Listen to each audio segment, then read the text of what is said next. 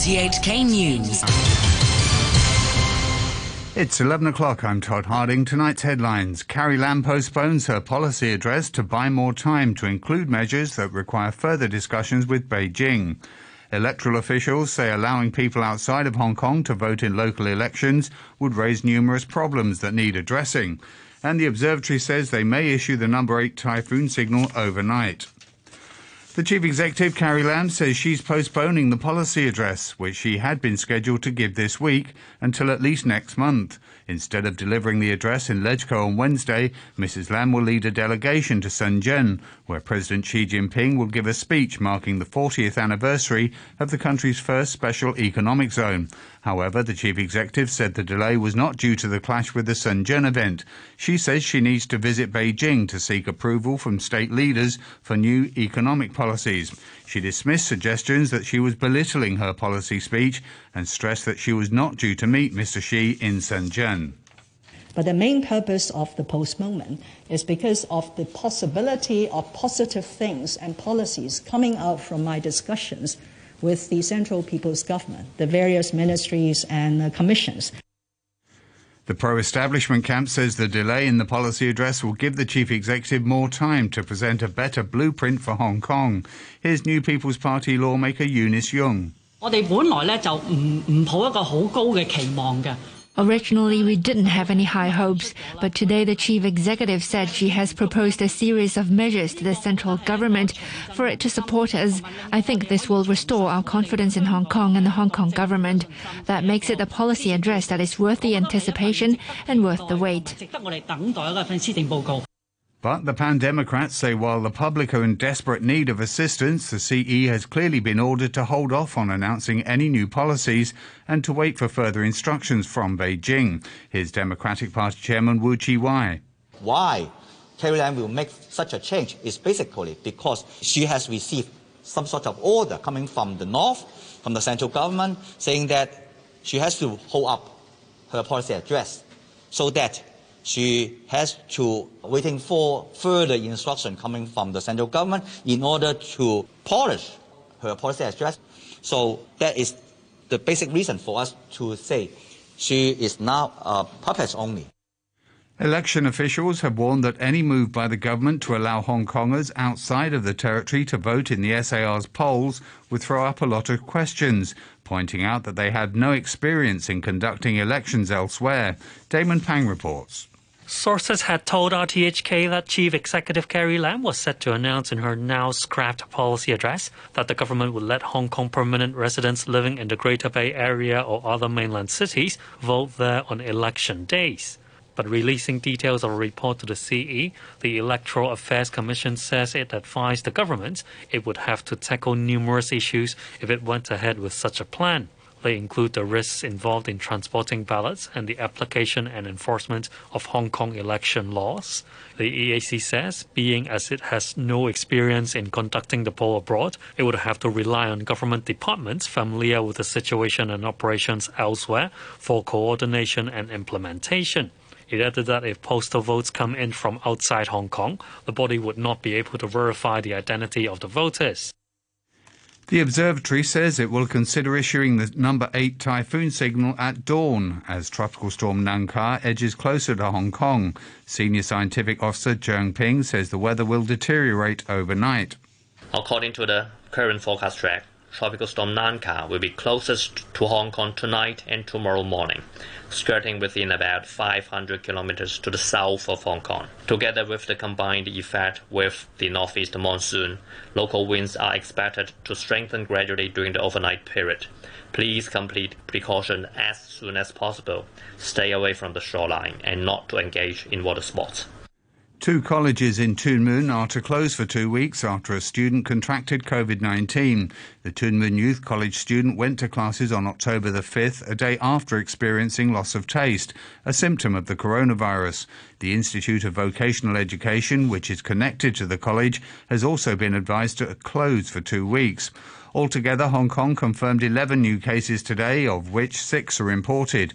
2 more residents of a home for disabled people in Kwai Chung have been diagnosed with COVID-19, taking the total in that cluster to 17. You're listening to RTHK. The time's exactly 5 minutes past 11. Researchers at the University of Hong Kong say they've found that a drug commonly used to treat stomach ulcers could potentially suppress the coronavirus. They say lab experiments show that the drug, known as RBC, can reduce viral loads in infected cells by more than 1,000-fold. Dr. Wang Runming from the Department of Chemistry says the drug is cheaper and safer than another that's used to treat COVID-19, remdesivir. It is very potent, as I mentioned before, and it is very safe because the RBC has been used in the clinic for many years, and it can rapidly be repurposed into the clinical trials. And third, RBC is pretty stable, and the solubility of RBC is very good, and it can store at the room temperature and without special requirements. And the inhibition of inhibitase by RBC is irreversible. And last but not least, RBC is pretty cheap. The mainland city of Qingdao says its entire population of 9 million people will be tested for COVID-19 after a handful of new infections were discovered. Health officials say the testing program will be completed within 5 days. The BBC's Stephen McDonald reports from Beijing. The Chinese authorities now have a strategy of mass testing, even when a new coronavirus cluster appears to be relatively minor.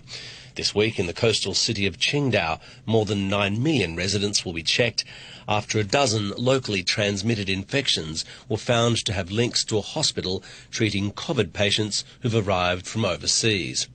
Amongst those who've tested positive are a taxi driver and staff working at the Qingdao Chest Hospital, which has now been locked down. The apartment blocks of those who've been infected have also been placed under restrictive measures.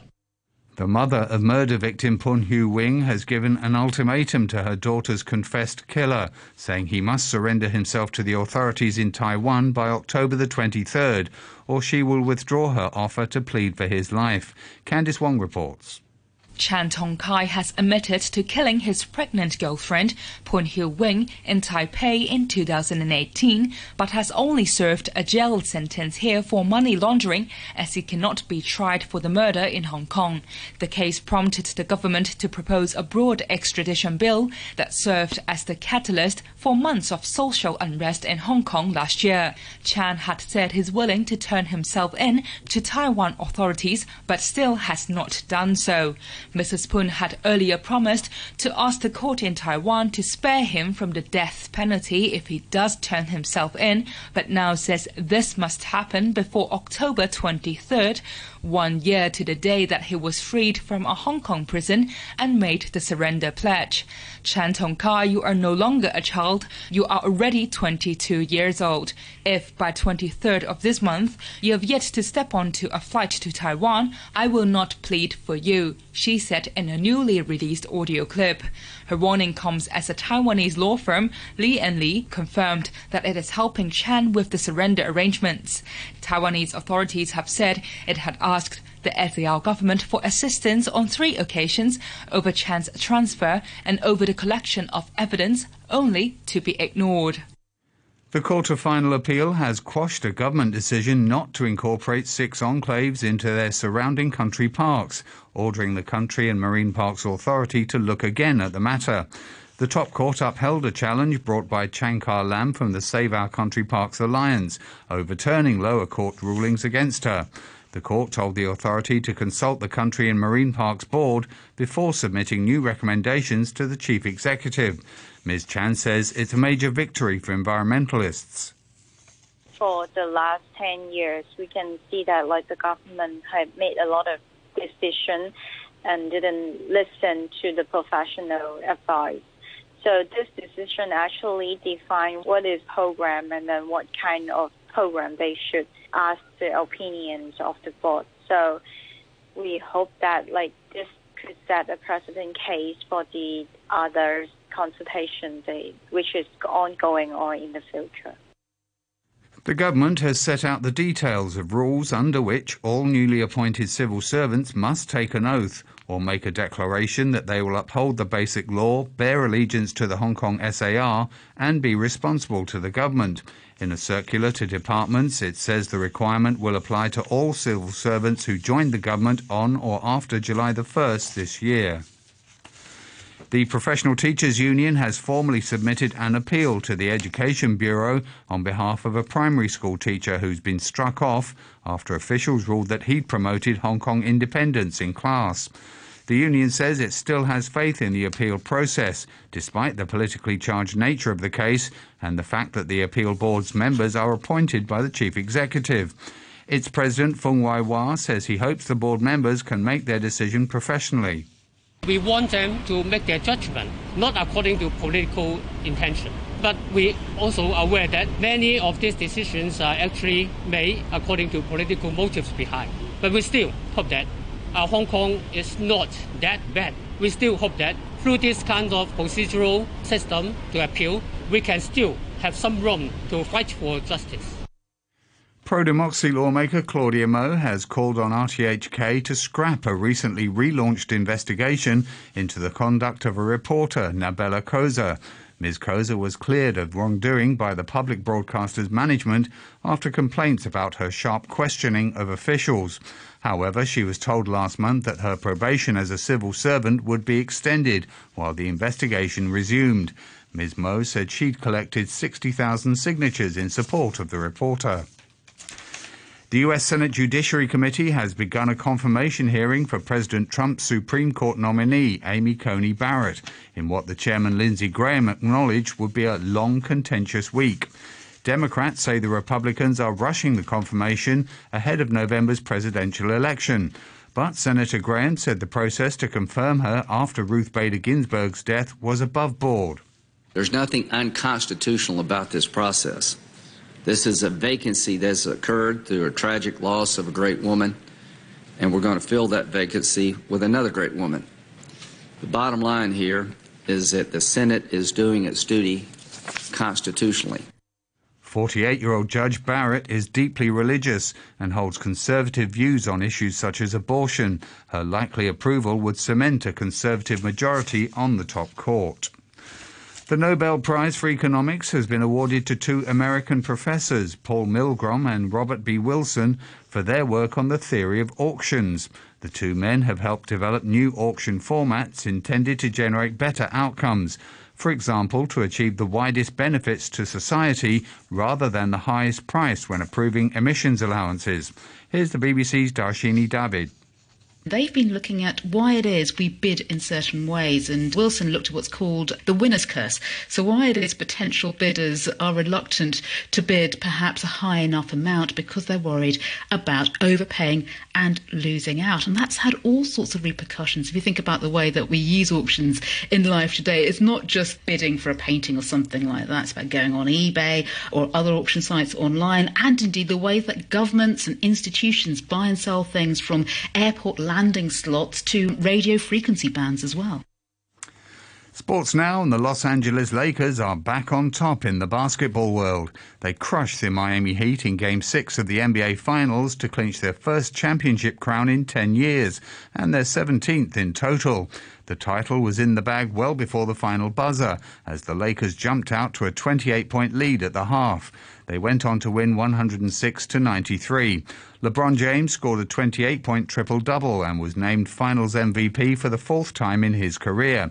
At age 35, he's also the first player to win Finals MVP with 3 different teams.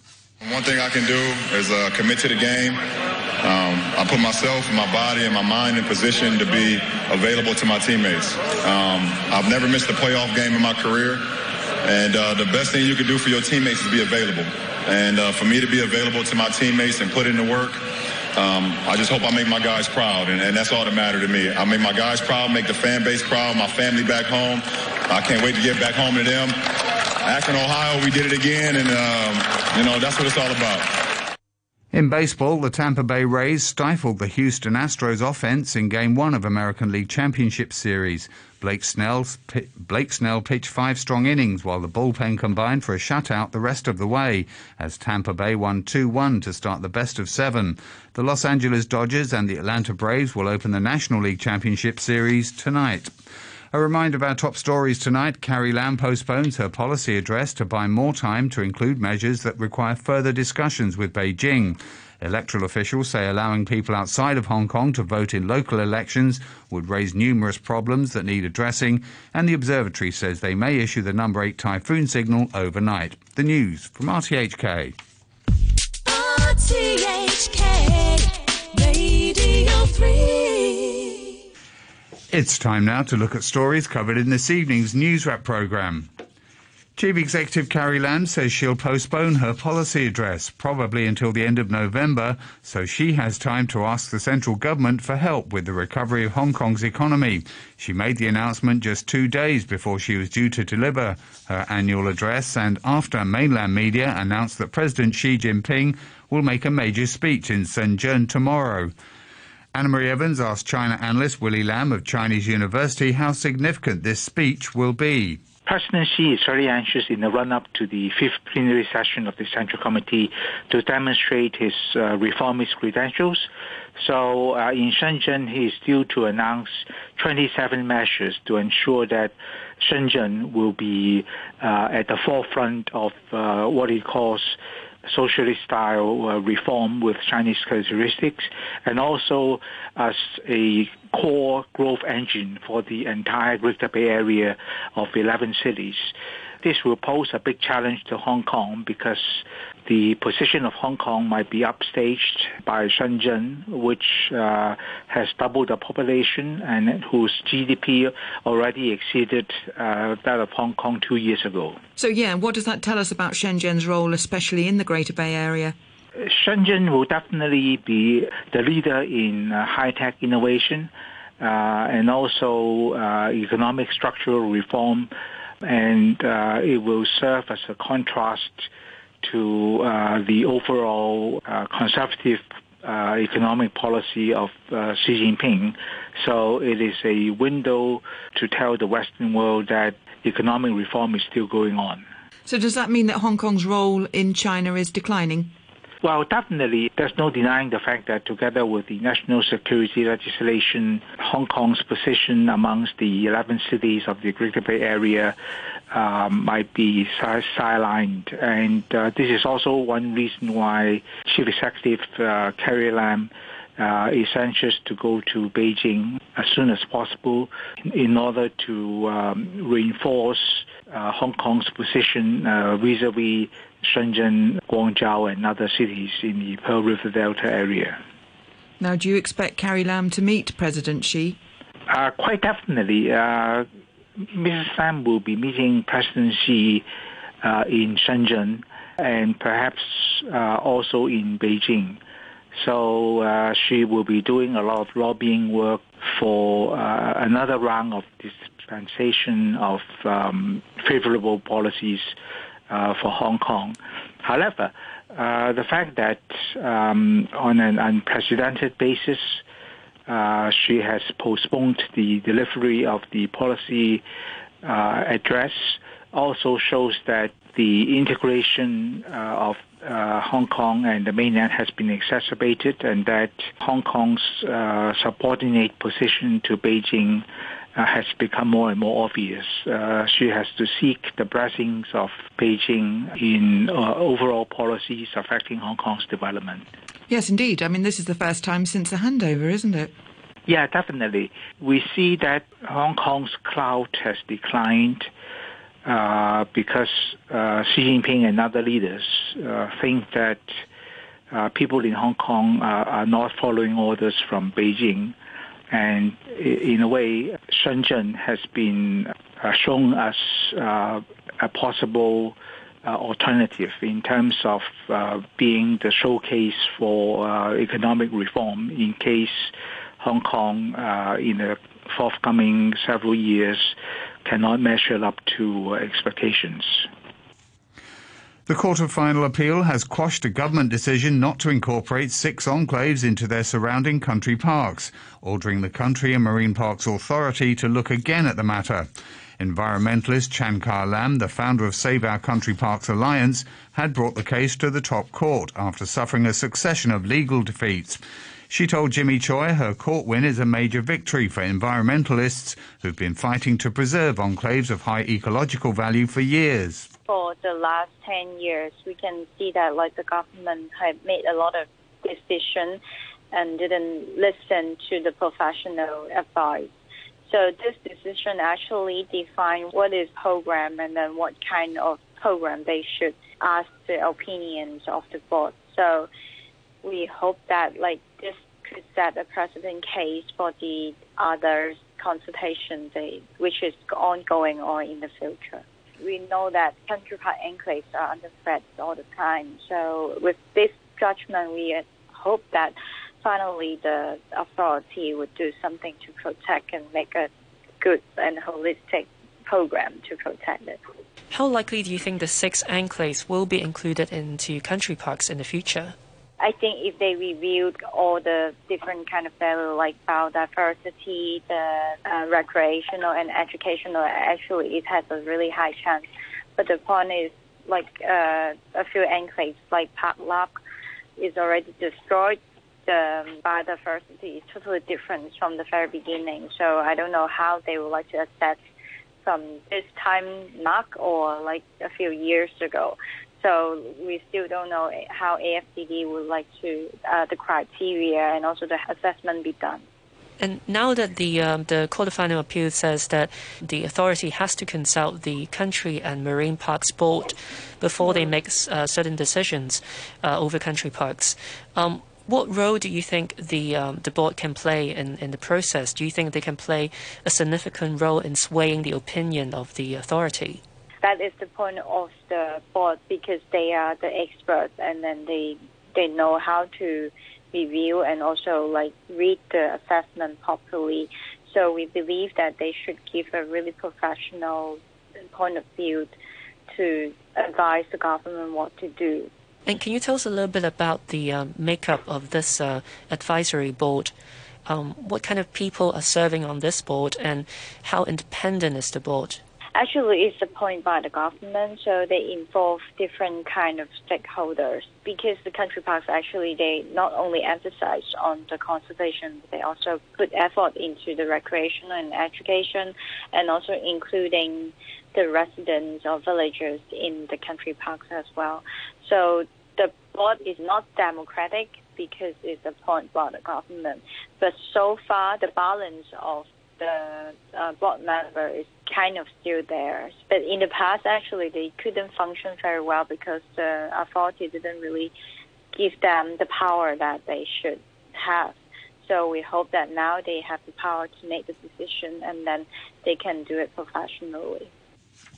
China and Cambodia have signed a free trade agreement aimed at slashing tariffs and boosting market access between the two countries. The agreement covers sectors that include trade, tourism and agriculture, under which both sides will cut duties for their products. The deal was put together after less than a year of negotiations. Anna-Marie Evans asked our Cambodia correspondent Luke Hunt for more details about the new free trade deal. Chinese State Councillor Wang Yi came in last night and they signed the free trade agreement, which was done quite quickly. It was put together in less than a year. The problem is that no one really knows what's in it. We know it's going to cover tourism, trade, and a couple of other areas, but like most deals with China, details are short. What is known, though, is that China has often coveted Cambodia, particularly because of its military strategic position in the South China Sea. And I think most people will see this FTA as kind of an extension of that. I mean, the Chinese have very much cemented themselves in Cambodia over the last 5 or 6 years, and that's largely in response to an absence of Western diplomacy. The United States in particular has all but ignored Cambodia in recent years, and that's enabled the Chinese to come in, and they spend that big, and the Cambodians like that. Yes, as you say, we don't know exactly the details involving trade and tourism, but will this benefit Cambodia, or is this sort of a Chinese dominance of Cambodia? Sure, it will open up Chinese markets to Cambodian goods at lower tariff rates. We just don't know which one and how much. And the Cambodians desperately need that because they've lost trade preferences to that were handed out by the European Union. They've since been withdrawn over Cambodia's human rights record, in particular the shenanigans that were on display during the elections in 2018. What, when you're saying that, obviously being open to the China market for Cambodian trade items will be beneficial to Cambodia, but what does Cambodia export? The list has grown over the years. Bananas, rice, rubber, there's access to bauxite mines, garments in particular. There's a lot of Chinese-owned garment factories here. There's a lot of Chinese-owned special economic zones, and there's some 500 factories that were in the offing before COVID-19 kind of came along and dismantled those plants like everywhere else. Now, with China, is there quite a lot of also Chinese investment in Cambodia? Indeed there is. I mean, it's probably closer to $30 billion worth over the last 20-odd years, significant now compared with what's coming in from Western countries. And that used to be more donor money. Cambodia was still struggling to get over 30 years of civil war. But those days have been, they're very much in the rear vision era. And the Chinese have spent an awful lot of money here. They've invested a lot as well, soft loans. The problem is that, and diplomats complain quietly, I'll never say it publicly, one of the biggest problems are the turnkey projects, and they just don't know what the details are. Like, if they're going to lease a 100-hectare property for a factory, is that a 99-year lease? How much are they paying for it? Do they own the land? There are all sorts of variables in there, and it's always been quite opaque. With over 7 million cases of COVID-19, India is currently just behind the United States in the total number of infections recorded. More than 100,000 people have died from the virus in the country. One of the worst affected areas is the city of Pune in western India. People there are struggling to find hospital beds, as the BBC's Mayuresh Konur discovered when he visited the city. The unending battle against coronavirus continues inside this jumbo COVID hospital in Pune, which is suffering one of the largest outbreaks of the virus in India. Right now I'm standing in the command center of this COVID jumbo hospital. Doctors keep eye on the COVID wards with the help of these CCTV footages. Facilities like these were built in the cities like Mumbai and Delhi, which are also the worst affected cities in the country, way back in the month of May and June. But Pune received this partially opened facility just recently in the month of August. This facility was supposed to have 800 beds, but nearly 2 months after it opened, it has 600. Over 400 patients are currently being treated here. Rubal Agarwal works for the local municipal council in Pune.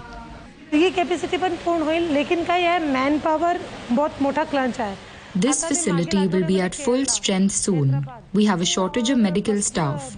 Last week, we brought in nurses from Kerala and Hyderabad on special flights. Pune registered its first coronavirus case on the 9th of March. Then a sudden surge in new cases from June, followed by an inevitable pressure on ICU beds. As the numbers went up, many families started finding it difficult to get their critically ill relatives admitted, something Shekhar Mate knows all too well. We started searching for beds at 11 in the morning and went to 4 or 5 hospitals till late evening. Most of them didn't have beds available. Some had them but not with oxygen supply. Both my uncle and aunt were so ill they couldn't sit upright in the car.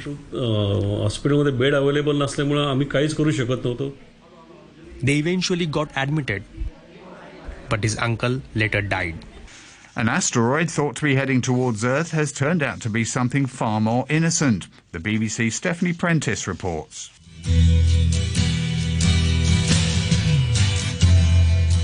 This space object was spotted by a telescope in Hawaii last month by a team dedicated to protecting Earth from what they call doomsday rocks.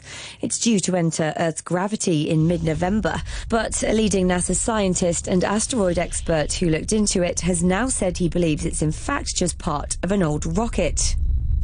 The fact it was moving slower than an asteroid and wasn't zipping around at sudden angles as they usually do tipped experts off to investigate further. The space junk is believed to be part of the Centaur rocket launched in 1966 to carry the Surveyor 2 moon lander, which eventually crash-landed.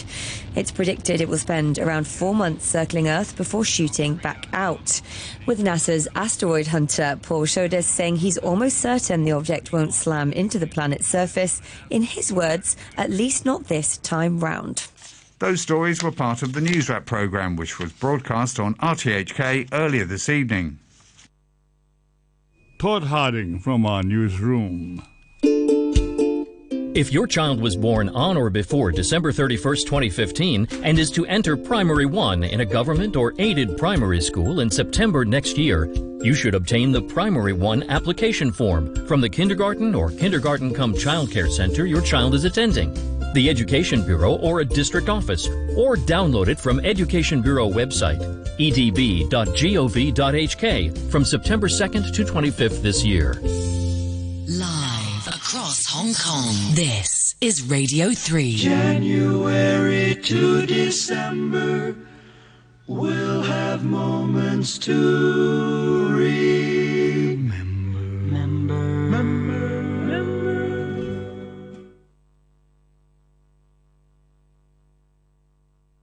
Moments to remember, starting now, and let me see, where are we?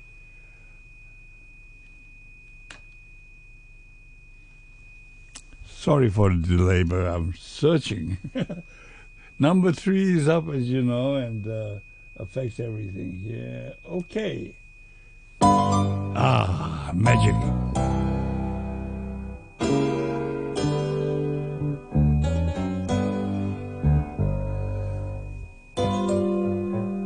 Johnny Pearson, piano, Raining in My Heart.